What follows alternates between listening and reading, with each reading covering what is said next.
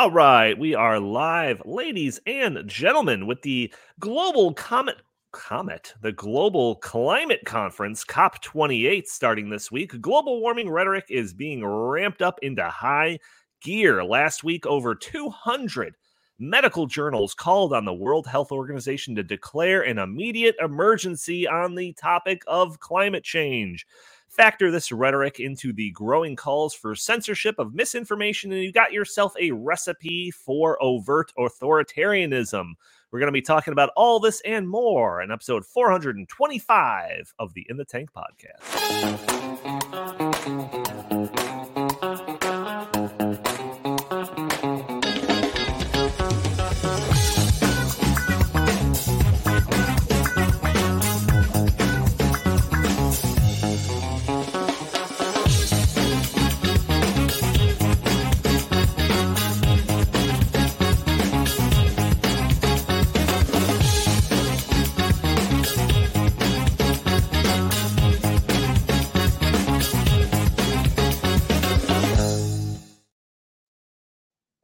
Booyah! Welcome to the In the Tank podcast. As always, I'm your host, Donald Kendall. Joining me, I've got the full crew. I got Jim Lakely, VP of the Heartland Institute. How are you doing today, good sir?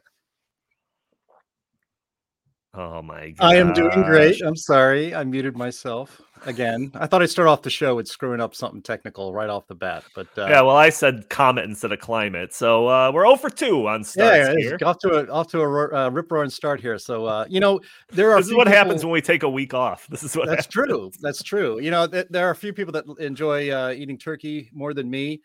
I have now had my fill. I have had plenty of turkey. I save stuff to make turkey soup, but I think I'm not going to do that. I think I've had all I can handle. So that's that. Very nice. Also joining us, we've got Justin Haskins, director of the Socialism Research Center here at the Heartland Institute. How are you doing today, good sir? You know, I'm not doing well. Hold on, wait a second. Let me get the lighting that more in the mood here. Oh my gosh. It's a dark time. It's a dark time for all of us because I don't know if you've heard, but we're on a path. We're on a path to global destruction. We're all going to die. We're all going to die. And if we don't all become like Greta Thunberg, it's all over for us. So because I know people are too lazy to become like Greta, I am in pre-mourning. I'm not in mourning yet. I'm pre-mourning. Wow. I haven't gotten to the mourning phase, but I'm working my way up to it. So hopefully you guys can help me out today. A little bit of therapy, help me feel a little bit better. So wow. Okay. So me and Jim, we're 1 for 3 because clearly Justin is on point. He even had light shows ready, lighting effects and all of that. I had to bring us back up. We were really struggling there. Although I was gonna bail you out with a comet remark. Because climate change is like a comet that is streaking toward the Earth, wiping us all out. Then Jim screwed up. What you're saying is we need Bruce Willis to save us. Also joining us, we have Chris Helgo, editorial director at the Heartland Institute. How are you doing today, good sir? I'm doing good, and I'm looking forward to the big debate tonight, Donnie, between Gavin Newsom and Ron DeSantis. Big debate. Hannity, I cannot wait. Can't wait. Oh I think Ron DeSantis is going to wipe the floor with good old Gavin and his hair. Use it as a mop. Does anyone have any comments on this? Because I was going to make a joke about this after I told everybody that before we get going that you can join the show a day earlier if you're an audio-only listener that's listening on iTunes, that you should leave a review for us on iTunes. But if you want, you could join the show a day earlier on Thursdays at noon Central Time, where we are live streaming on Facebook and Twitter and Rumble and YouTube and all of that. And if you want to jump in the conversation, you can. Throw your comments and questions in there. Maybe we'll show your comments on the screen. Maybe we'll address your questions on the fly. But yeah, after I said all of that, I was going to bring up this debate and whether or not anyone was going to watch it, if this is going to even register when it came to the political theater that's going on. Or I think more people are going to watch this than the Super Bowl. More than the MASH reunion. MASH finale and the Seinfeld finale combined. Not the football Super Bowl. Look. Hold on. Let me bring my lights back up. All right. Look. Here's the thing. This is stupid. This is a stupid debate, and here's why it's a stupid debate. This does nothing to help Ron DeSantis. Nothing. I don't see how this helps Ron DeSantis even slightly, because Ron DeSantis is not running against Gavin Newsom. I don't know if anyone in the Ron DeSantis camp has informed him of that, but Gavin Newsom isn't president. He's not on the ticket. He's not running. And right now we're still in primary season. And there's a candidate. I don't know if you guys have heard of him. He used to be president of the United States. His name is Donnie Trump. And Donnie Trump is up by like 40 points in the polls. And if you're Ron DeSantis and you want to win, become president of the United States, which I thought was the point of this whole campaign, then you have to beat Trump. And Trump is not going to be at the debate like he hasn't been at any other debates. He's not going to be at this debate either. Oh, wouldn't that be Gavin great if he Newsom showed up? What if you heard like the crash of glass and he walked out like Stone Cold Steve Well, Austin right into the middle of the debate? Honestly, that would be the best thing ever. That would just prove my point even. First of all, if that happens, it would be unbelievable. Second of all, if it happens, that would actually prove my point even further that this is a stupid move for Ron DeSantis, because that would ensure 100%. Trump's at like 99%. That would put him at 100% for the primary if he did that. So there's nothing good that can come from this. If you're Gavin Newsom, you really don't have anything to lose, because what? He's not going to lose in California ever, right? The only reason he's doing it, I guess, is because he wants to be the next man up in case Joe Biden dies tomorrow, which could happen, right? Or something like that, or gets impeached or whatever. He wants to be the next person up. And he wants to show that he can fight with, the conservatives and whatever, and be a face and get some visibility. So this helps Gavin Newsom. It does nothing to help Ron DeSantis. And it's just a giant waste of time. I don't even know what the point of this is. They're not federal lawmakers, either of them. So I don't live in Florida and I don't live in California. So even the policies themselves have no impact on me whatsoever. This is a publicity stunt, right? Like Yeah, like you said, I he's agree. down 40 points or something. Start chucking Hail Marys. Just start chucking This them isn't down the gonna do field it. and see what happens, man. I agree with you. Okay. Just one last thing, and then I'll let Jim talk. So I agree that it is time to start. If you're the Ron DeSantis people, and I'm not in any way rooting for Ron DeSantis, by the way, I'm just saying if I'm in the Ron DeSantis camp and I'm advising him and I'm saying, well, we've got to start chucking Hail Marys, right? You don't chuck Hail Marys by fighting with Gavin Newsom. That does nothing. You have to start fighting with Donald Trump. Like, that's your only chance. Now, I know that's going to make all the Trump people mad. I understand that, and that's why they don't do it. But the reality is, if you're not going to be able to beat up Trump enough, if that's even possible, but if you can't beat him up enough Spoiler to alert, it's not take the possible. primary, if you can't do that, then why are you in the race? Get out. What's the point of this? This is all just stupid and pointless. No, he's going to get up. He's going to get up on stage and he's going to pull an Elon Musk in that CNBC live event, and he's just going to tell Gavin Newsom to go F himself. That'll get headlines. That would probably help him a little bit, actually, if he did that. But not enough to beat Trump, because Trump will find a way to top that. That's the most Trump thing you could do. This is just a waste of everybody's Jim, time. I'm sure you have some comments. My mind is just swimming in professional wrestling analogies. I'm just expecting, Ron DeSantis to give Gavin Newsom a choke slam or something like that. Yeah, well, Steve Austin's signature move that got the crowd going for wrestling WWE was to smash two cans of beer together and just crush them and down them. Of course, Donald Trump doesn't drink alcohol famously. He's a teetotaler, but I could see him. I had in my mind, he smashes two cans of Diet Coke together and just pours them down after smashing into the set like the Kool-Aid guy from back in the 70s. So. Well, I mean, actually, you and I and Justin and some others exchanged some texts about this debate. And I think the first text in the text thread was, "Oh my God, I forgot this was even happening. It's this week. Goodness gracious." And Justin, of course, as he had just articulated, thinks it's a big waste of time and a big and probably a big loser. Just really nothing DeSantis can get out of this. And I noted in that text thread, it's like, well, it seemed like a good idea at the time, because at the time, the first Republican debate was happening and the stage was pretty full. Actually, should have been more full. Larry Elder should have been on that stage as well. But putting that aside, DeSantis, while he was the leading leading in the polls among that group, minus the former president. He needed to do something to get, to set himself up as the front runner, right? The legit front runner, or the non-Trump choice as a front runner. So, hey, why not just debate this clown from California, Gavin Newsom, who's going himself is going on a tour. He's acting a little bit like president, as Justin pointed out. He's warming up in the bullpen, as it were, just in case somebody comes to their senses and says, Joe Biden, you need to step aside. What I think is actually really funny is that the reason Joe Biden won't step aside, and the reason the pressure for him to not run, is because of his vice presidential pick. Probably the only Democrat in America who would have a less of a chance of beating Donald Trump is Kamala Harris. So they are completely stuck. So as long as Joe Biden is breathing, he's going to be the nominee, and Trump's going to be the nominee too, based on everything we see right now.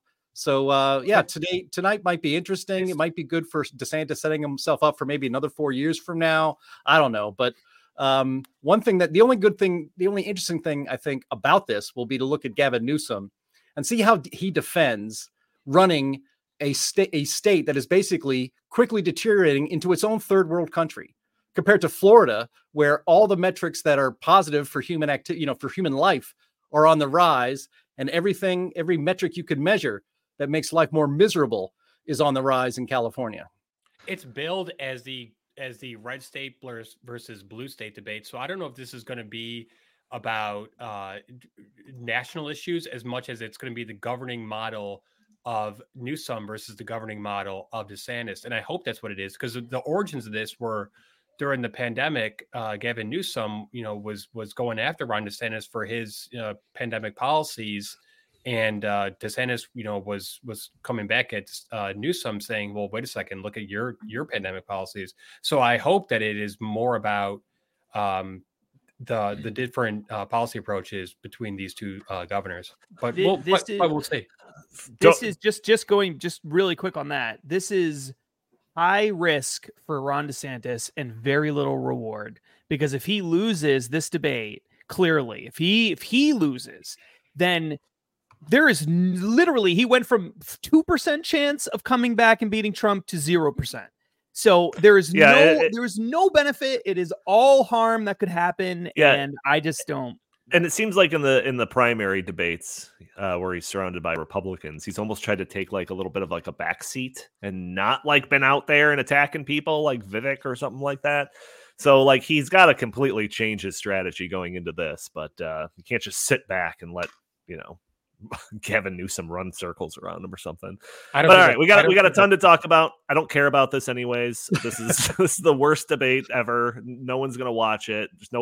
Unless it generates some like headlines or some crazy clips or something. This is a total waste of 10 minutes that we just talked about. Chris might watch it, and I'll watch it if Chris tells me I should watch it. Okay, all right, yeah. You report back to me tomorrow, Chris. Okay, we'll do. We got a ton to talk about, and we have a Davos watch for the end of the episode. So regardless of how long we're going, we're doing Davos watch. So Christine, stay on point. But anyways, we got a lot to talk about. COP28, big climate summit, is starting today. Conference is like 2 weeks long. Jim, are they usually 2 weeks long? This seems kind of egregiously long. No, it's always 2 weeks. Yeah, it's always 2 weeks. Okay. Mm-hmm. So our fearless leader, President James Taylor, is heading over to Dubai with a small delegation of so-called climate deniers. The conference is being held in Dubai, which has been the location of a lot of these sort of globalist conferences of the past several years. I know the World Economic Forum has hosted a few summits in Dubai. The conference will feature delegates from essentially every country in the entire world.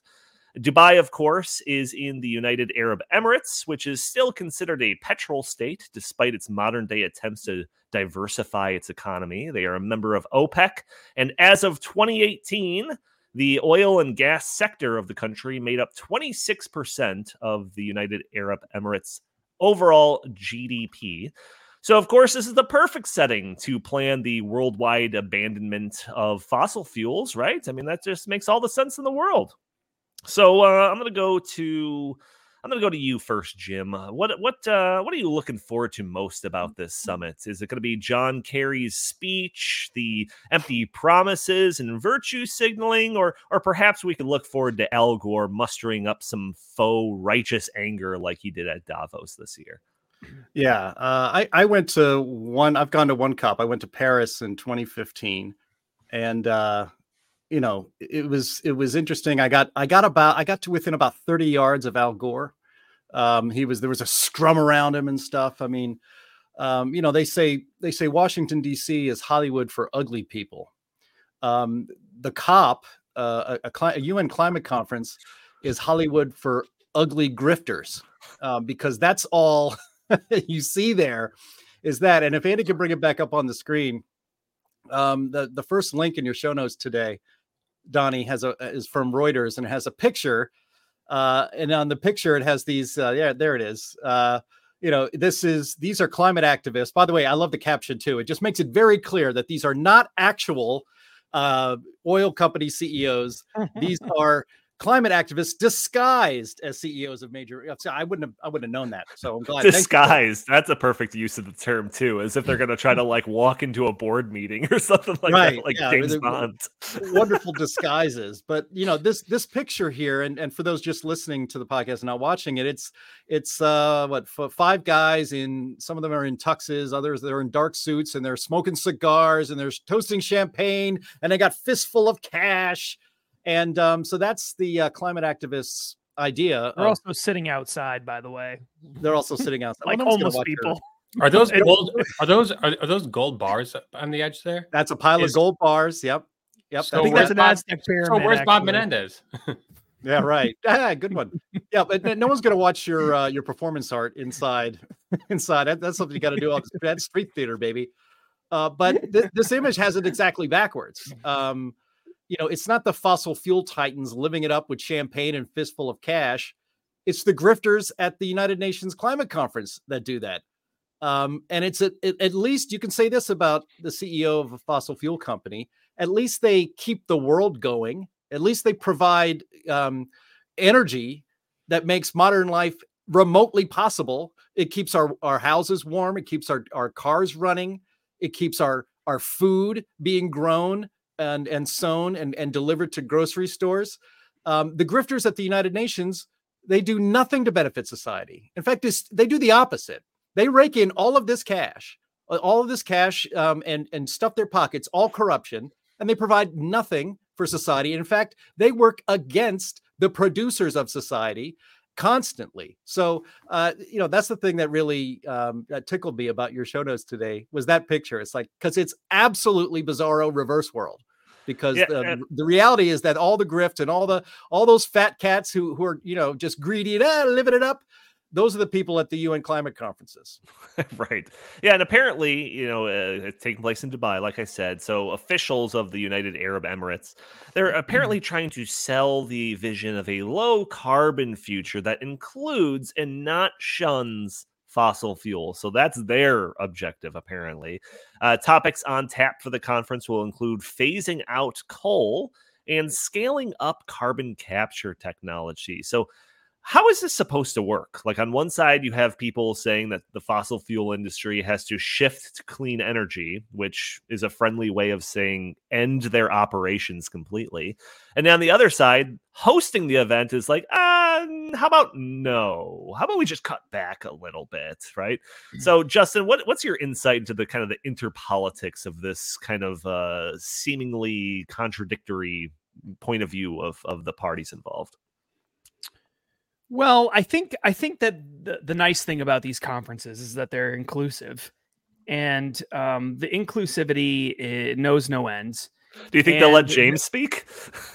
Well, they're not that inclusive, but they're inclusive enough that they let all the players in the world come to the table, regardless of how terrible they are. They're human rights violators. That's the wonderful thing about the United Nations. And so China and people like that, like they send delegations to these conferences, and I mean, China is by far the most notorious liar when it comes to their climate change commitments, right? So they come out and they say that they're going to do this or do that, upscale their renewable energy efforts, or they're going to start closing coal plants. And then before you know it, they're opening a new coal plant. Then they're opening 10 new coal plants. And then they're increasing their methane emissions by, massive amounts, right? And the real purpose, I think, of this is in a sense. Okay, so you got to remember, this is a government conference. So these are all governments. These are all politicians, or as I like to say, liars. They're all there. And the thing you have to understand is that the political wrangling is primarily focused on how do we improve our position, whoever we are going to the conference, right? And so how do we make sure that we're on the winning side of all of this in the future? So there's a bunch of different ways you can be on the winning side. You can be on the winning side because it's already easy for you to do renewable energy. So forcing renewable energy mandates on other people brings them down and actually kind of creates some parity in that sense. So maybe the internal politics in your Northern European country or whatever make it necessary to go into renewable. So you want everyone else to be dragged down too. Maybe you're China or you're someone like that, or India, and your goal is, I want to force everyone else to increase their energy costs, and I'll just lie and pretend that I'm going to do the same thing, but I won't. And my advantage in terms of manufacturing and other things is going to continue to expand. Then you've got people who just want to improve their own personal political position. That's all that it's about. It's nothing to do with policy at all. And it's just, how do I make voters think in my country or internationally that I'm, a climate change warrior? There's all sorts of different dynamics here. None of them are actually focused on what they say they're focused on, which is saving the world from this supposed existential threat of climate change. And that's really the most important takeaway from it. And you don't even have to say, well, yeah, of course you think that, you work at the Heartland Institute, you're, a climate denier or whatever. But Greta Thunberg agrees with me too. Like, even the far left-wing people would agree. She would agree that these people don't actually believe any of the things that they say. Like, they don't actually want to do the things that they say they're going to do. And the very fact that China is invited to these meetings and treated as though they're not constantly lying to everybody is proof of it. Now, what a lot of the developing nations in places like Africa want from this is money. They want money from the West. They want the West to pay them money to adopt renewable energy efforts, to build up their infrastructure for climate change, equity, and social justice, and all of that.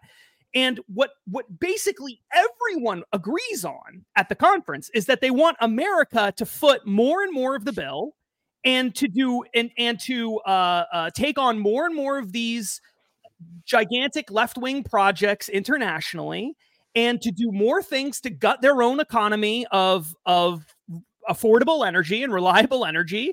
That's what we all want. They all agree on that. Everybody who goes there has something to gain from the United States going down a notch or paying more money or doing something. There's nothing good for the United States at these conferences ever. You're reading ahead to my notes, because there's another task for the conference, which is to launch the world's first climate damage fund. Has anyone heard of this before? It's to help countries that have already suffered irreparable damage from climate change impacts, such as drought, floods, and rising sea levels, right? So exactly. So when there's a drought, the United States has got to pay some country in South Africa, money, Southern Africa, money, because we're somehow responsible for their drought. Like, that's all this stuff is. I'm going to you next, Chris. But isn't this great news, everybody? So someday soon, the government is going to tax money away from you, send it through some climate damage slush fund, so that a fraction of it can pour into the coffers of some corrupt third world country that will probably do nothing to alleviate any of the effects of climate change. I bet you feel the guilt of your climate sins lifting off your shoulders as we speak. But yeah, Chris, so the United States and the European Union have already agreed to this, and the meetings will take place to see if China and the United Arab Emirates will contribute as well. So global wealth distribution, this is what we need. What are your thoughts about this? I read a story about this morning. I went to the COP28 website, then I read some stories. The first thing they agreed upon was this climate damage fund, and Britain already pledged 100 million. United States pledged 17.5 million. I think Germany pledged something like 80 million. So the donations, or whatever you want to call them, are already coming in. And I think that was one of the biggest objectives of this was to, put in place this climate damage fund, because I think once it's in place, there's going to be an annual, forced payment system. And the so-called Northern Hemisphere and the developed countries, Western state or countries, are going to have to pay climate reparations, whatever you want to call it. And I think that it's just going to keep going up. One other thing I checked this morning was CO2 emissions by country, just to get the most recent and accurate measure. China has double the CO2 emissions of the United States, double. So if this whole notion that the United States is this, carbon spewing economy and we're, the worst of the worst, it's just simply not true. And like Justin said, we can't trust China. So why are we even engaging with them in this, sphere? I do not know. Yeah, it seems like a lot of these COP conferences, they're always trying to push for some sort of wealth distribution, for lack of a better term, but this idea of United States footing a large portion of the bill, and other countries, you've got 12 years to turn the ship around, and then maybe you'll start picking up a bit of the tab. And it seems like this is okay, we actually did it, and we're not going to try to turn it into some type of sugarcoat it and present it as some sort of investment or something. They're like, nah, we're just going to call it climate damage fund, and it's exactly what you think it is. What are your thoughts on all this, Jim? Well, actually, in our audience, or in the chat, is Sterling Burnett, who's the head of our Robinson Center on Climate and Environmental Policy here at the Heartland Institute, and he'd probably put in chat if I screw this up. But there's no such thing as a climate refugee. It's completely made up. It's a myth. It doesn't exist. There are no people around the world who are forced out of where they are right now, where they live, and forced to go somewhere else because humans have changed the climate in their locality that they can no longer live there. They don't exist, and they will not exist in the very near future. And by very near, I mean probably 1,000 years. These people won't exist. And so it's all, like I said in the beginning, it's all grift. It's all a lie. It's all a scam. It's a redistribution of wealth plan. It is not a save the planet plan. And to give one of my favorite examples of, for, 20 years, 25 years, what was that island for the CBS show Survivor? Begins with a V, Vanuatu or something like that. Vanuatu. Vanuatu, there you go, in the South Pacific. And I was told 25 years ago that by now that island was going to be pretty much completely swamped by seawater because of rising sea levels.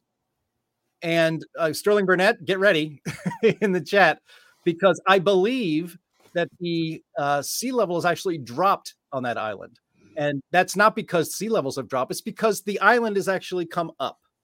And this idea, and again, we've been told for decades that island people are going to be like swimming to the continents because they're just overrun because we are driving SUVs.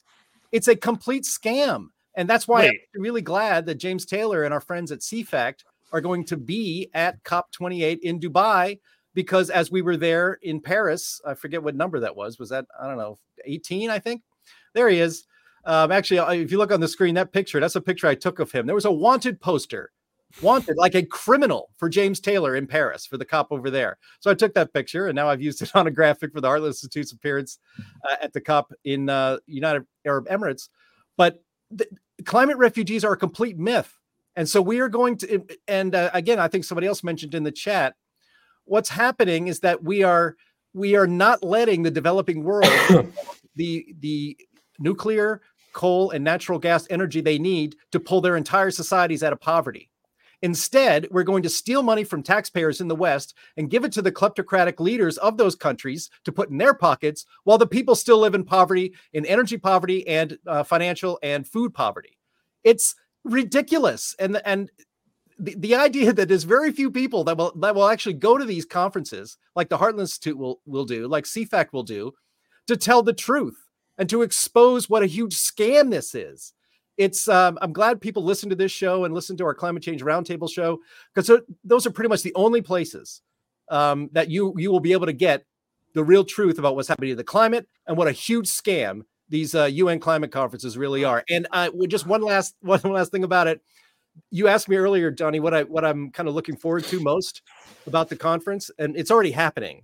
And it's the fact that these environmentalists are just kind of rending their clothing, and they're upset because this conference is being held in an oil exporting country. In fact, the only reason Dubai exists as a modern country is because of oil. And the leaders of the countries are cutting oil deals at this COP, and that is really pissing off the people who cover climate for places like the New York Times and the Washington Post. So I'm already enjoying this conference just because of all the whining and the whinging going on by the environmental left in this country, just based on where this is being held. Just to expand a teeny bit on Jim's climate refugees take. Well, just think about it like this. A lot of the, millions of the people who are coming to the United States in recent years are coming from poor, undeveloped countries that don't have, ready access to the fossil fuel use that we have here in the United States, and they're coming to the United States. People are not leaving the United States and other developed countries to go to those undeveloped countries because they want to go to a place that doesn't have, ready access to fossil fuels. So obviously the people in the world are gravitating toward the places that have that infrastructure in place. And it would be better off if we were to say, hey, we're going to also try to put that fossil fuel infrastructure in place in those countries, rather than just, like Jim said, handing, billions of dollars to their corrupt leaders who are just going to, use that for their own, ends. I also think it's interesting that, at least as far as the United States migratory patterns go, the vast majority of people in the United States who move from one place to another place go where? Do they go to the colder places to escape the climate change catastrophe that's coming their way? No, they go from the cold places to the warm places. That's where everyone's going. So the people in Illinois are going to Texas. People are moving to Arizona. People are moving to Florida in droves. These are all places that are significantly warmer places, not colder places. So it's the exact opposite of what you would think if people are terrified of climate change and really concerned about it. They're not going to move to the desert. But that's where they're going. And if Americans were so afraid of climate change, wouldn't it be going to a place like California, which is going all in on renewables? But that's not happening. They're going to places like Florida, in particular, in Texas, although Texas has a mixed track record, in my opinion. But they're going to places where they're saying, we don't believe in all this, crap. You sure as heck aren't going to go to Florida, where all the major cities are on the ocean, sitting on the ocean. You're not going to go there. Well, I am going to Florida, and I am worried about climate change, but I'm going with the plan of developing webbed feet like Kevin Costner in Waterworld. So that's my long-term plan. But I'm just going to live on stilts. Anytime there's a meeting like this, the rhetoric gets amped up. It's like a marketing for the event, I think. And usually it's some UN climate reports released, or the UN General Secretary guy comes out and talks about how we've entered the phase of global boiling, stuff that grabs headlines. Well, this conference is no different. Apparently, over 200 medical journals have come together to call on the World Health Organization to declare an immediate emergency over climate change. And my first thought was probably like yours. There's over 200 medical journals out there. Apparently there are, and they've all come to a consensus that climate change poses an existential threat to human health. Therefore, the World Health Organization needs to step in.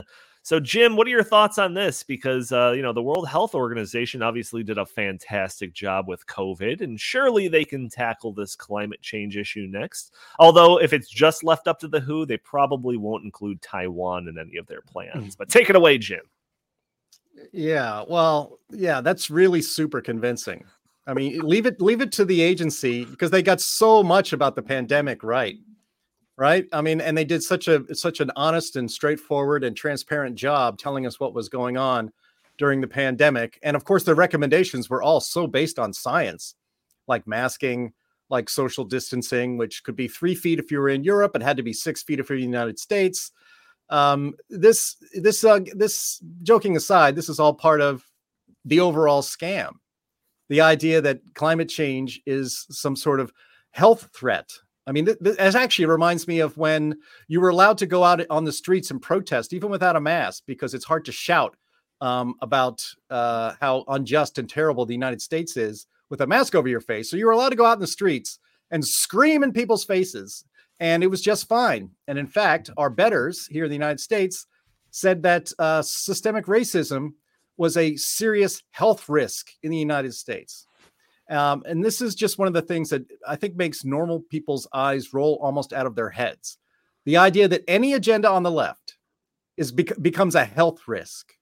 If your feelings are hurt because of something somebody says, that's a health risk to you. So we need to suppress speech. If somebody, actually, I'll just wrap up with this. I'm interested to hear what Chris and Justin have to say. I would agree that there is a health crisis related to the climate. And it is the mental health crisis in this country and around the world related to climate panic. There are children who really believe that the world will not be inhabitable by the time they get to be my age. By the time they get to their 50s, they won't get to their 50s because the planet will not be habitable. They don't want to get married. They don't want to have children. They are really depressed about the future and the present. We have raised a large generation of Gretas, miserable, ill-adapted, panic-driven people who, that's the real health crisis. So if the WHO wanted to say something about that, I would listen. The idea that I know, I'm sorry, Greta, you're not a kid anymore though, so grow up. The idea that that climate change creates a legitimate physical health crisis, of course, is nonsense. We're kids until we're 27, ever since Obamacare passed. I'm going to go to Justin next. What is your thoughts of this story? Because I feel like this is almost yet again another example of like a health organization jumping in on something that seems to not really be a health thing. And the other example that immediately jumps to mind was like the CDC labeling like gun violence a health issue or something that the CDC had to like get involved with. So what is the strategy here? Like, why is this even a story? The strategy is to create an all-encompassing feeling, to be suffocated with the sense, if you're a regular person, that if we don't do something drastic immediately with every aspect of our lives, we are all going to die, or many of us will die. That's the point. The point is you're going to feel it from everywhere. Everywhere you go, every large agency, every quote unquote expert, everyone's going to be telling you the same thing, just different versions of it, so that you have to act. And anyone who doesn't act is not only going against just one group or one particular concern. It's not just about rising sea levels or just about hurricanes or just about, whatever, name the natural catastrophe. It's also about, well, you're going against what the WHO says, and then there's going to be more malaria. There's going to be more this, and there's going to be more. There's 50 different problems that emerge from this. And there's none of these things are ever based on actual existing evidence ever. They're all based on predictions of something that will happen in the future, made by the same people and organizations that made predictions 20, 30, 40, 50 years ago that didn't happen. And we're all supposed to believe these people making predictions 50 years into the future that they're going to get it right this time, even though they didn't get it right the last 50,000 times. And that's the point. If you look at, and there's this really great website. I actually, maybe I shouldn't say the first part of this, but I hate the Cato Institute, generally speaking. I really don't like them. But however, they are our best friends, other than when they try to undermine almost everything we do. But besides that, they have this great website called Human Progress. This is a legitimately awesome website. And if you go to Human Progress, humanprogress.org, and you go to the trends section, they have just a bunch of different charts and graphs. If you're watching the YouTube version of it, you can see it on the screen now. And all this is meant to do is to show you that almost every piece of evidence that we have shows that human beings are doing better over time. Like that's almost any metric you look at over 100-year period, human beings are doing better. Now, one of the reasons, now they don't correlate this to things related to climate change. Typically, there might be something in there that does that. But what's really interesting about this is if you were going to add to any one of these charts another piece of data, another line of data showing the use of fossil fuels or warming temperatures or anything related to global warming that were supposedly bad, you would see they're completely correlated. They're moving in the exact same direction. Human flourishing has improved over the past 150 years dramatically at the same time that fossil fuel use has increased dramatically, at the same time that we've seen warming, and warming not in the same dramatic way, but we've seen warming. That is also human flourishing has improved with the warming. There is nothing that shows that a modest warming that we've seen, that anything remotely close to what they're talking about happening in the near future, that leads to human beings doing worse, that more death, more disease, more destruction, more natural disaster. There's no evidence. And there's one chart in here that's specifically about deaths related to natural catastrophes. So if climate change is causing more natural catastrophes, which I don't believe it is, but let's say that it is, let's just take that for granted, right? Okay, yeah, it is. Let's assume that's true. Why is it that we see that over time, there are fewer, by far, way fewer deaths globally from natural disasters, even though supposedly global warming is increasing and we're seeing more natural disasters? It doesn't make any sense at all. None. I know you're like asking that in kind of like a rhetorical way, but like, can I actually answer that question? Because the answer is, I think, a little kind of revealing of the kind of the true nature of humanity on Earth, is that Mother Nature and Earth is like a deadly place, just in general. Like humans' history is a survival against the natural elements. Like that's what human history has been since the beginning. And we've developed ways to protect ourselves against the storms, and we've developed ways to protect ourselves against the heat and the cold and all of the natural predators out there. It's the natural state of humanity to try to like kind of fix our situation. And the idea that if we could just get the CO2 emissions right, then all of this goes away and there's like no concerns about whatever, is just so absurd. It's absolutely ridiculous. But that's the actual answer to that question. Yeah, that is 100% true. And it's not just that you have more reliable energy, which means more economic growth and more prosperity and all of that. That is true. 100%. That is true. And that whatever has been happening with climate change has not in any way slowed that progress down. Okay. Regardless of what you think the cause is.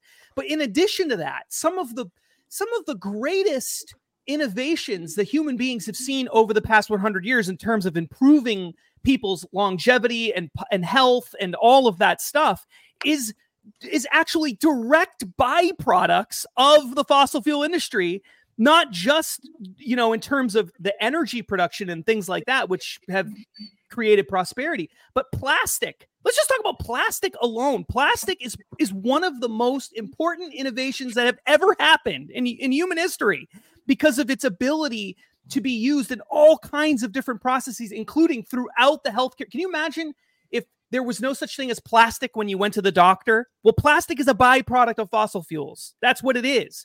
So the idea that fossil fuel use is somehow making the world worse is not in any way supported by literally any evidence. So how can they get up there and say that? They can get up there and say that because they have models that they've built, that they claim, computer models, that they put the inputs in, they put the data in, that they want to feed it. They design the model so that it gives them the result they want in many cases. And that model tells them that over a long enough period of time, based on all these different assumptions, excluding all of this really complicated other factors, contributing factors in the environment that we just don't have the ability to deal with, like cloud coverage and things like that, excluding all that stuff, if we just continue doing this, we're going to have a catastrophe because temperatures are going to go up 100 years from now. And it's going to be really bad. And it's going to lead to all these problems. Yeah. And like I said, I think the same people made predictions 50 years ago that didn't happen. The models have all kinds of problems with them. And there's just no reason for us to blow up our entire world when there's no existing data that shows that any of these things are causing problems now. I think, and we've talked about this before, but I just want to say this part very briefly, that all the things that they've been like trying to do in the name of climate change that they were unable to succeed with, compared to the amount of success that they had, and kind of just the authoritarian control of society during COVID. I think like that's what all of this is about. They're trying to like reinvoke those fears of COVID, where if we could just pretend that climate change is the same sort of societal threat as COVID was, then everybody will get on board. So what's a good way of doing that? Maybe the World Health Organization declaring this as some sort of immediate emergency. Maybe that'll do it. Donnie, you beat me to it, but we don't have to wonder about that, because I remember vividly at the beginning of the COVID-19 lockdowns that organizations such as the World Economic Forum, the United Nations, and the World Health Organization came out and said that this is actually the model that we want to follow in the years to come for our eventual climate change lockdown. So I think that this is all just kind of setting the framework and putting it in place, that now that the WHO has said, wait a second, this is harming human health. It's no longer about saving the world. It's about, geez, if we don't do this, we're literally all going to die from, like Justin said, malaria and all these, terrible things that are somehow increasing because of climate change. So this justifies any measure that they want to introduce in order to insert more control over the lives of the people that they desperately want to control. This is about degrowth. This is about exerting maximum control. The COVID-19, lockdowns and all that were just like a taste of that for them. And, I think that they, are insatiable in their lust for more of that. And the ultimate is, if we don't do this, the world's going to end. If we just don't do it, the world's going to end. So you just have to do it, because if we don't do it, the world's going to end. So, we have no option. How can you argue against that? Yeah, exactly. Either do it or you say, or we all die. Right. All right. So there's another element of this that I want to get to before we do Davos Watch. We're going to do it, even if that means going long.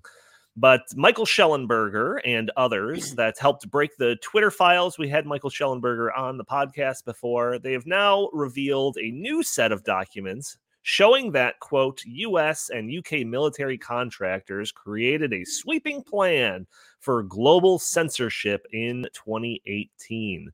So the article that I have linked in the show notes, that I believe Andy is showing on screen right now, discusses the emergence of the Cyber Threat Intelligence League, or the CTIL, an anti-disinformation group that originated as a volunteer project involving data scientists, defense, and intelligence experts. The documents provided by a whistleblower reveal that the CTIL's evolution into a significant player in the development of the censorship industrial complex, particularly its collaboration with the U.S. Department of Homeland Security.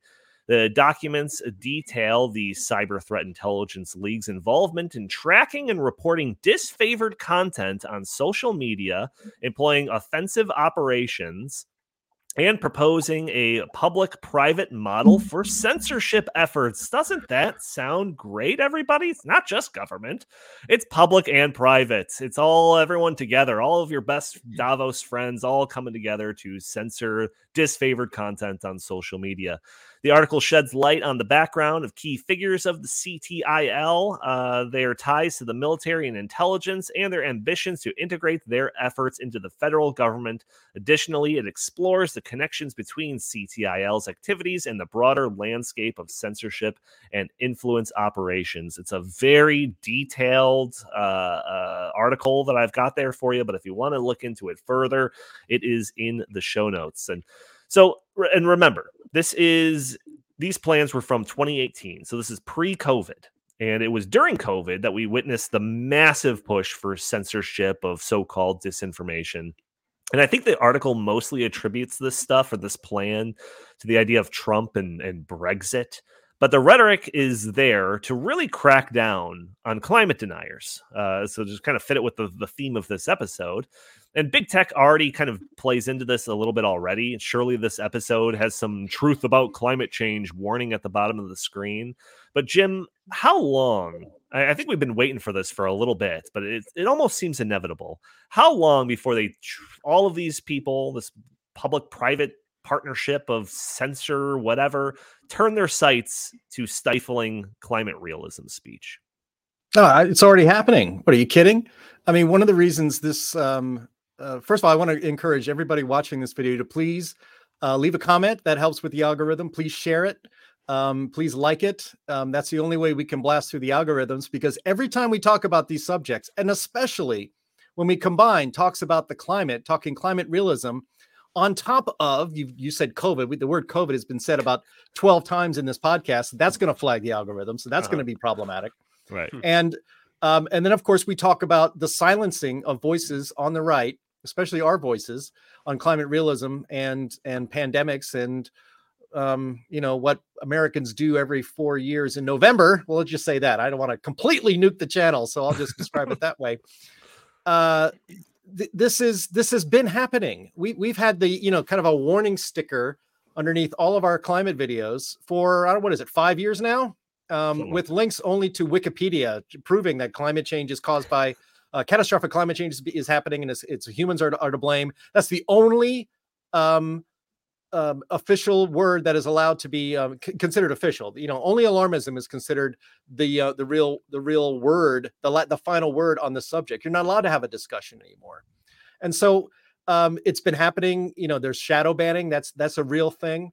Saw a story just today, as you mentioned, Donnie. There's the Twitter files that Schellenberger and Matt Taibbi and others, thanks to Elon Musk giving them access to basically the files that he inherited when he bought Twitter, to uncover the conspiracy on that and other social media networks to suppress, if not outright ban, speech that is not advancing leftist narratives. And so it was happening on Twitter. It was happening on Facebook, and now they've just released the the YouTube files, which talks about how that has been happening on this on this platform of YouTube, and we've known that for years and years and years. When one of our videos goes legitimately viral, like more than 100,000 views, I am convinced it's a complete accident, and actually it's the algorithms working as they're supposed to. And then we've had videos go like this, and then suddenly overnight gone, nothing. And that's because a human being who is on with the censorship agenda goes in there and turns off the algorithm, so that we are no longer showing up, what would be happening naturally, showing up in the feeds of people who are interested in this topic. And so, again, as you said, it ramped up during COVID because it's misinformation to have any questions at all to our government overlords on how they're ruining and controlling our lives based on a disease in which 99% of people survive with no problems. And if you had any questions about that, you were suppressed. But again, this was happening before that.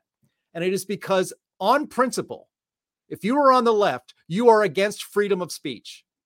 You are also against freedom of assembly. You're basically against the U.S. Constitution, which exists to make sure that we can speak, that we can be heard, and that we can gather, and that we can speak our minds. And people speaking their minds means they are disobeying the agenda of the left, or they might disobey the agenda of the left. They might encourage others to question the agenda of the left. And the left, for as much power as they hold, will not allow that. So the fact that this kind of started up about a decade ago and continues to ramp up is the least surprising news I have heard in a decade. Jim Rant, everyone, trademarked. Chris, Justin, I want to get to Davos Watch. We don't have that much time left. Any comments on this particular story? There's so much information there. I feel like I've just barely scratched the surface. I mean, a lot of it is just kind of elaborating on kind of the stuff we know, but it just seems like the further you dig into it, the more of like this not just being like, oh, it's just people at Twitter just decided to do something. It's like, no, there's like the infrastructure there. Like there's an actual like developing infrastructure to do this in a controlled effort. But do you have any thoughts on this story? I just think it goes to show how not confident they are in their position, because if they were confident in their position, they would open and invite a vigorous debate. But since they are, I believe, so worried about their positions being being shown for their their falseness, and that they need to do whatever they can to prevent that. So to me, it's a sign of weakness. Falseosity is the word you were looking for. Justin, thoughts, or I'm going to do Davos Watch.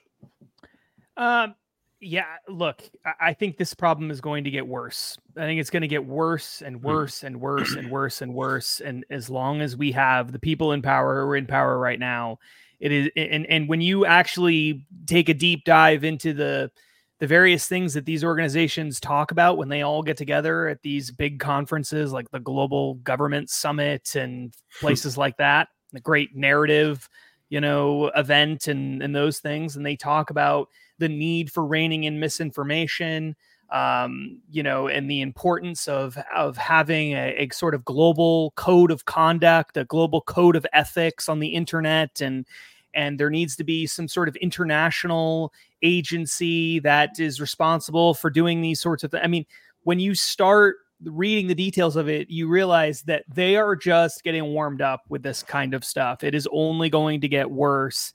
We need a president who's going to stand up to these international institutions and say, you guys can do whatever the heck you want in Europe and, China. We don't care, but we're not going to do that here. We Firm and don't supreme. do that. And unfortunately, we don't have that president right now. We have the opposite of that. It's only going to change with either a sudden change of heart in Joe Biden. And I do mean a heart attack, or actually didn't mean heart attack, but it worked really well, that joke. Or it's going to take a someone else winning the next election. That's just the reality of the situation. Yes, they need to stand up to the globalists and say the rent is too damn high, right? All right. Yeah. Let's go. We got a few minutes here. Where's our bumper music? Let's do some Davos Watch.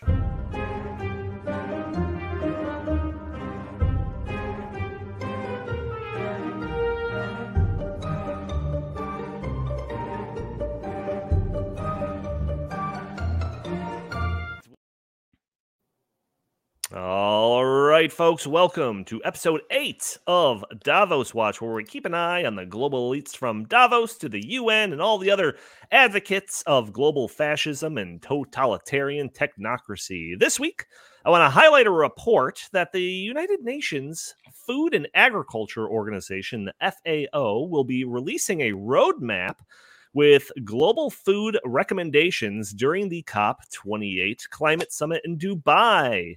So, reading from an article discussing the matter, it says, in a first-of-its-kind document, the agency will call upon nations that, quote, overconsume meat to limit consumption to reduce greenhouse gas emissions. The UN's FAO claims that 14.5% of all anthropogenic greenhouse gas emissions come from the livestock sector. So, despite the fact that the U.S. agriculture only accounts for 1.4% of greenhouse gas emissions. And despite the fact that China is currently producing more greenhouse gas emissions than the rest of the developed world combined, it's you that they want to limit, and it's you that they want to eat less meat. This should remind you of other plans that we've discussed on this podcast before that have come out of organizations that are aligned with these sort of globalist agendas. We discussed in episode 1 of Davos Watch the C40 Cities plan that established, quote unquote, ambitious goals of zero meat for the citizens in urban centers.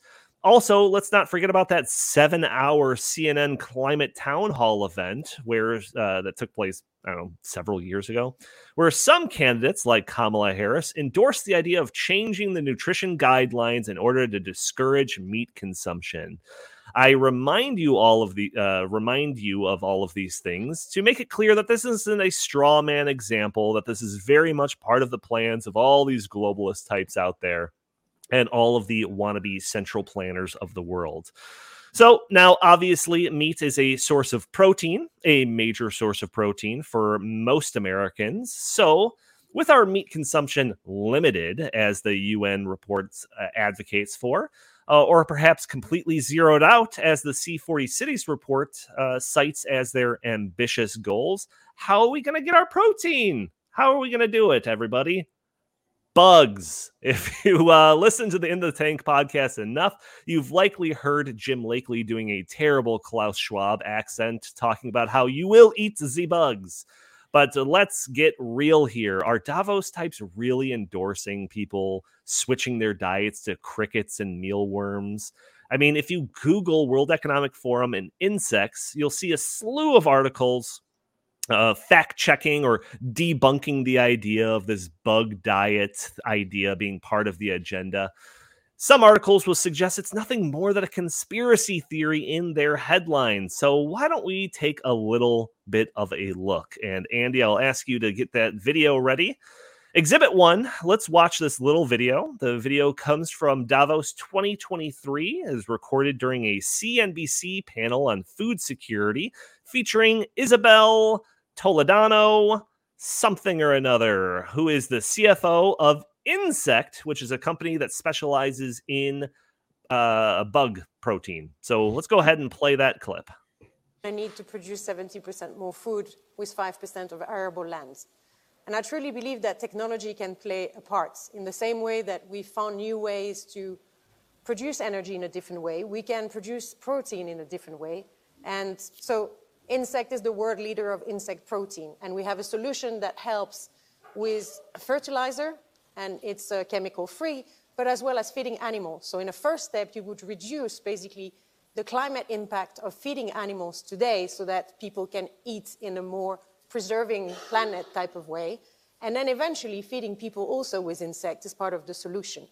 Because you mentioned reducing the calorie intake. I can't believe you just said that. We all know that we need to become more conscious of eating more vegan product and less meat protein, but you also know, and nutritionists will tell you, that as part of your diet, all of us, to be healthy, need to also have an intake of animal protein. And of all animal, insects are actually the ones that are more climate friendly. That's right. So she is discussing the idea that we can use insect protein to feed livestock. But then she says, and I'll quote her because, she had a bit of an accent there, and then eventually feeding people also with insects is part of the solution. Or perhaps we could do a simple search on the World Economic Forum website. Andy, if you want to do this, feel free to do it. But if you do that, you'll find a bunch of articles touting Eat the Bugs as a potential solution for CO2 emissions in the agricultural sector. You'll find a whole bunch of articles, one titled, Could Insect Farms Meet Our Food Demands of the Future? Another one, Good Grub, why we might be eating insects soon, or burgers, bugs, and the shift to a new way of eating. Or another article, why we need to give insects the role they deserve in our food systems. Or my personal favorite, 5 reasons why eating insects could reduce climate change. Or another one, worms for dinner. Europe backs insect-based food in a bid to promote alternative protein. And in that article, they talked about how the equivalent of like the FDA and the European Union greenlit the idea of using larval stage beetles as food. So that's something that is happening there. And it's not all rhetoric either. You start seeing this becoming more and more of a thing. There's an article that I've cited before from the CBC, which is massive cricket processing facility, comes online in London, Ontario. And just recently Googling this, I saw that there is another massive insect protein plant coming online soon in Asia. And also Tyson Foods, one of the biggest meat producers in the world, just announced a partnership with a firm that specializes in insect protein. So the trend line is there. The World Economic Forum has been advocating this sort of thing for years. We're starting to see more of this popping up in industry, and now established firms in the industry, Tyson Foods, are getting on board. And just to drill down a little bit more into Tyson Foods, in 2020, Tyson Foods announced the Coalition of Global Protein, a multi-stakeholder initiative guess where they announced this this coalition? Davos Summit, hosted by the World Economic Forum back in 2020. So I think that I established pretty solidly that this is real. It's not a conspiracy theory. It doesn't need to be fact-checked by, NBC or something like that. And that's good enough for me for this segment of Davos Watch. But I do want to do a little bit of speculation about where this trend line goes next. So first off, I think the trend will continue for a while in the realm of established firms getting more and more on board with this sort of thing. The infrastructure is already there. ESG alone is surely enough to incentivize other companies to chase this so-called sustainable path. Beyond that, I think we'll see increased government action that will push society further down this path towards, insect meat. At first, there will be restrictions and regulations that make livestock cultivation more expensive. That way, that insect protein will be increasingly cost-effective as an alternative. And then we'll see direct subsidies that promote the production of insect protein. And all of this government action will be proposed and enacted with climate change as its justification. But this is the end of my monologue for this edition of Davos Watch. I'm going to continue to try to do an episode of Davos Watch every week in an effort to shine a light on the plans of the globalist technocratic tyrants and the wannabe central planners of the world. Justin, this is a topic that when I first started hearing about this eat the bugs thing, probably a year and a half ago, I was like, oh, okay, this has the aura of one of those like chain emails that gets forwarded to you by your aunt or something like that. Let me actually look into it a little bit. And then I was blown away by just the sheer amount of, articles on the World Economic Forum and presentations done about this. Like it's real. It's real, folks. What are your thoughts on this? Yeah, it's really, this is one of the stranger things that you'll find, because although you can make, so if I'm trying to approach this from somebody who's like a radical environmentalist type or whatever, or you're an elite and you're just doing what the radical environmentalists tell you for whatever reason, it seems like this thing is the most extreme thing that you can pick that has the least meaningful impact. And that makes it bizarre. It makes it a bizarre choice. Like, it's obviously people don't want to do it. Obviously people find it gross, because if they didn't find it gross, we'd already be eating lots of bugs. The reason we don't is because we think it's gross, right? So to choose that when it has such a small relative impact on the total, on the issue itself, even if you accept all the premises that they buy into, is what makes it so strange. And I truly do not understand why they've thought this was a good idea to go all in on this. But they have. And as you pointed out, the evidence is overwhelming that this is a growing movement amongst the elites and amongst people in industry and elsewhere to try to move more toward, bugs as food, insects as food. And it's just so bizarre. One thing I wanted to pull up, because I want to prove that this is not, I want to prove the point that this really doesn't make sense in terms of, even if you accept their underlying premises. So the reason why they say that this eating meat is so problematic is because of the methane emissions associated with having livestock. Okay, that's the primary reason for it, right? What's really interesting, though, is that there is methane emissions are a greenhouse gas, and some many scientists believe that methane emissions have a greater impact on global warming than CO2 emissions do. So even though there are not a lot of methane emissions relative to total greenhouse gas emissions, they have an outsized impact.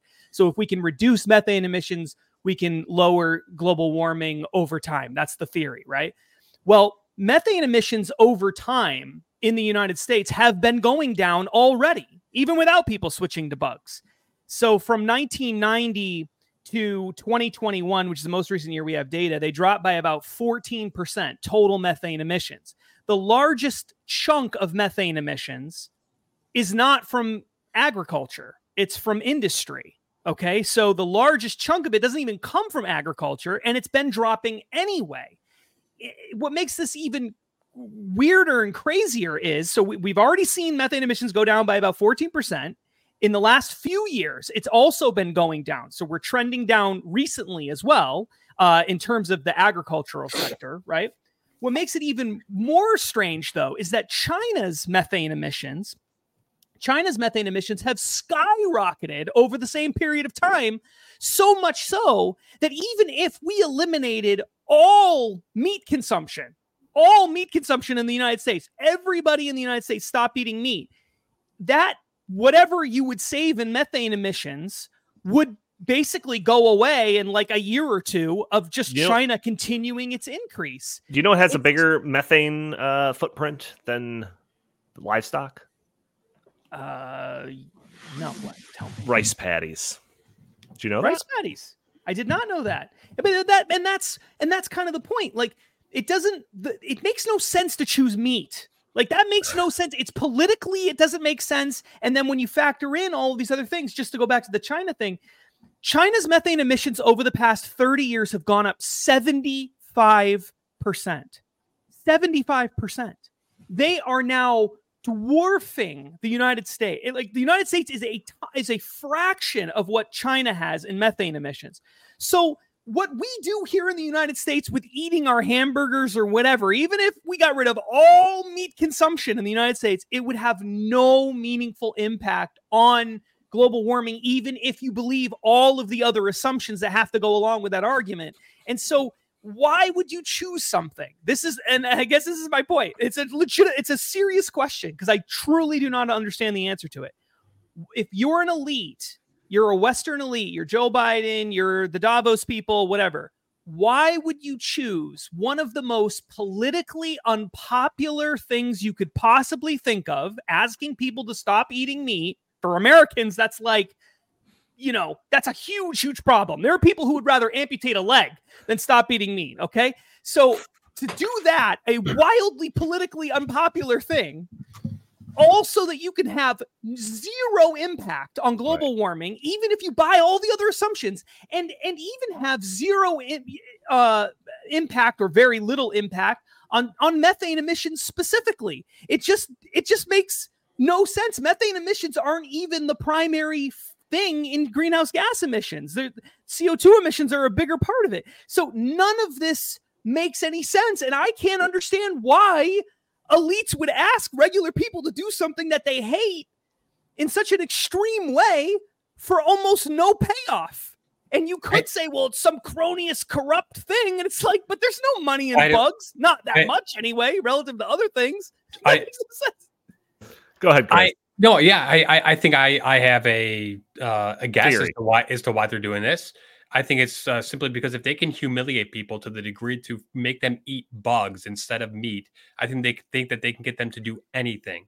I think it's really just that simple. And Donnie and Justin, I mean, you guys remember the early 2000s shows like Fear Factor, where one of the worst things to do was to eat bugs. Good point. And people, would turn down. Tons and they would tons jump of off cliffs. They would set themselves on fire, but they wouldn't eat a mealworm. Right, but I think that what the calculation that they've made is, man, if we can get people to stop eating meat and literally shove bugs in their mouth, we'll get them to do anything in the name of climate change. Funny? I really think that's what this is about. I've actually seen a couple of stories, and take this with a grain of salt, because this could just be like online trolling or something like that. But it appeared to me, based on a couple of things that I'd seen, that there are already like PETA type groups that are like sounding the alarm on some of these like insect protein manufacturing plants because of their mistreatment of bugs. So if they think they're going to like end around like the PETA people and all these like animal activists by just like targeting bugs, I think they might have another. No, but I strongly think that this is about, changing people's behaviors. If you can get people to change their diet, that's one of the things that people are probably least likely to change. You can get them to change their, the car they drive, or like how they live, and just anything. If you can get maybe this is one of those negotiation in their things. Mouth. Maybe this is what they're setting the negotiation high. Exactly. And then like, all right, you could eat meat, but you got to give away your car. That's actually probably one of the better explanations that I've heard for why. That might be the best explanation I've heard. Yeah. All right, we're 15 minutes long. Let's wrap it up here, gentlemen. Do you got anything that you want to get off your chest? Any final anecdotes? Anything? Hearing nothing, I'm going to wrap it up, folks. Thank you for joining us for this episode of In the Tank podcast. Join us every Thursday at noon Central Time, where we are live streaming on Facebook and Twitter and Rumble and YouTube. You can join the conversation through your comments and questions in the chat. Maybe we'll show your comment on the screen. Maybe we'll address your questions on the fly. If you're an audio-only listener, probably catching the show on a Friday or later, join us on Thursdays at noon. Be a part of the show. And if you are those audio-only listeners, leave a review for us. It'd be greatly appreciated. If you are one of those that are watching us, make sure to drop a like, leave a comment under the video, share the content, subscribe if you haven't already. All of those things help break through those big tech algorithms to prevent content like this from being shown to more people. If you'd like, you can follow us on X at In the Tank Pod, or you can send us your comments, questions, and suggestions to the show by emailing us at inthethankpodcast@gmail.com. Jim Lakely had to jump off, but you can find him on social media and all of that, and surely he would pitch heartland.org for more information. Justin Haskins, where can the fine people find you? At Justin T. Haskins on X. That's the only place they should go now.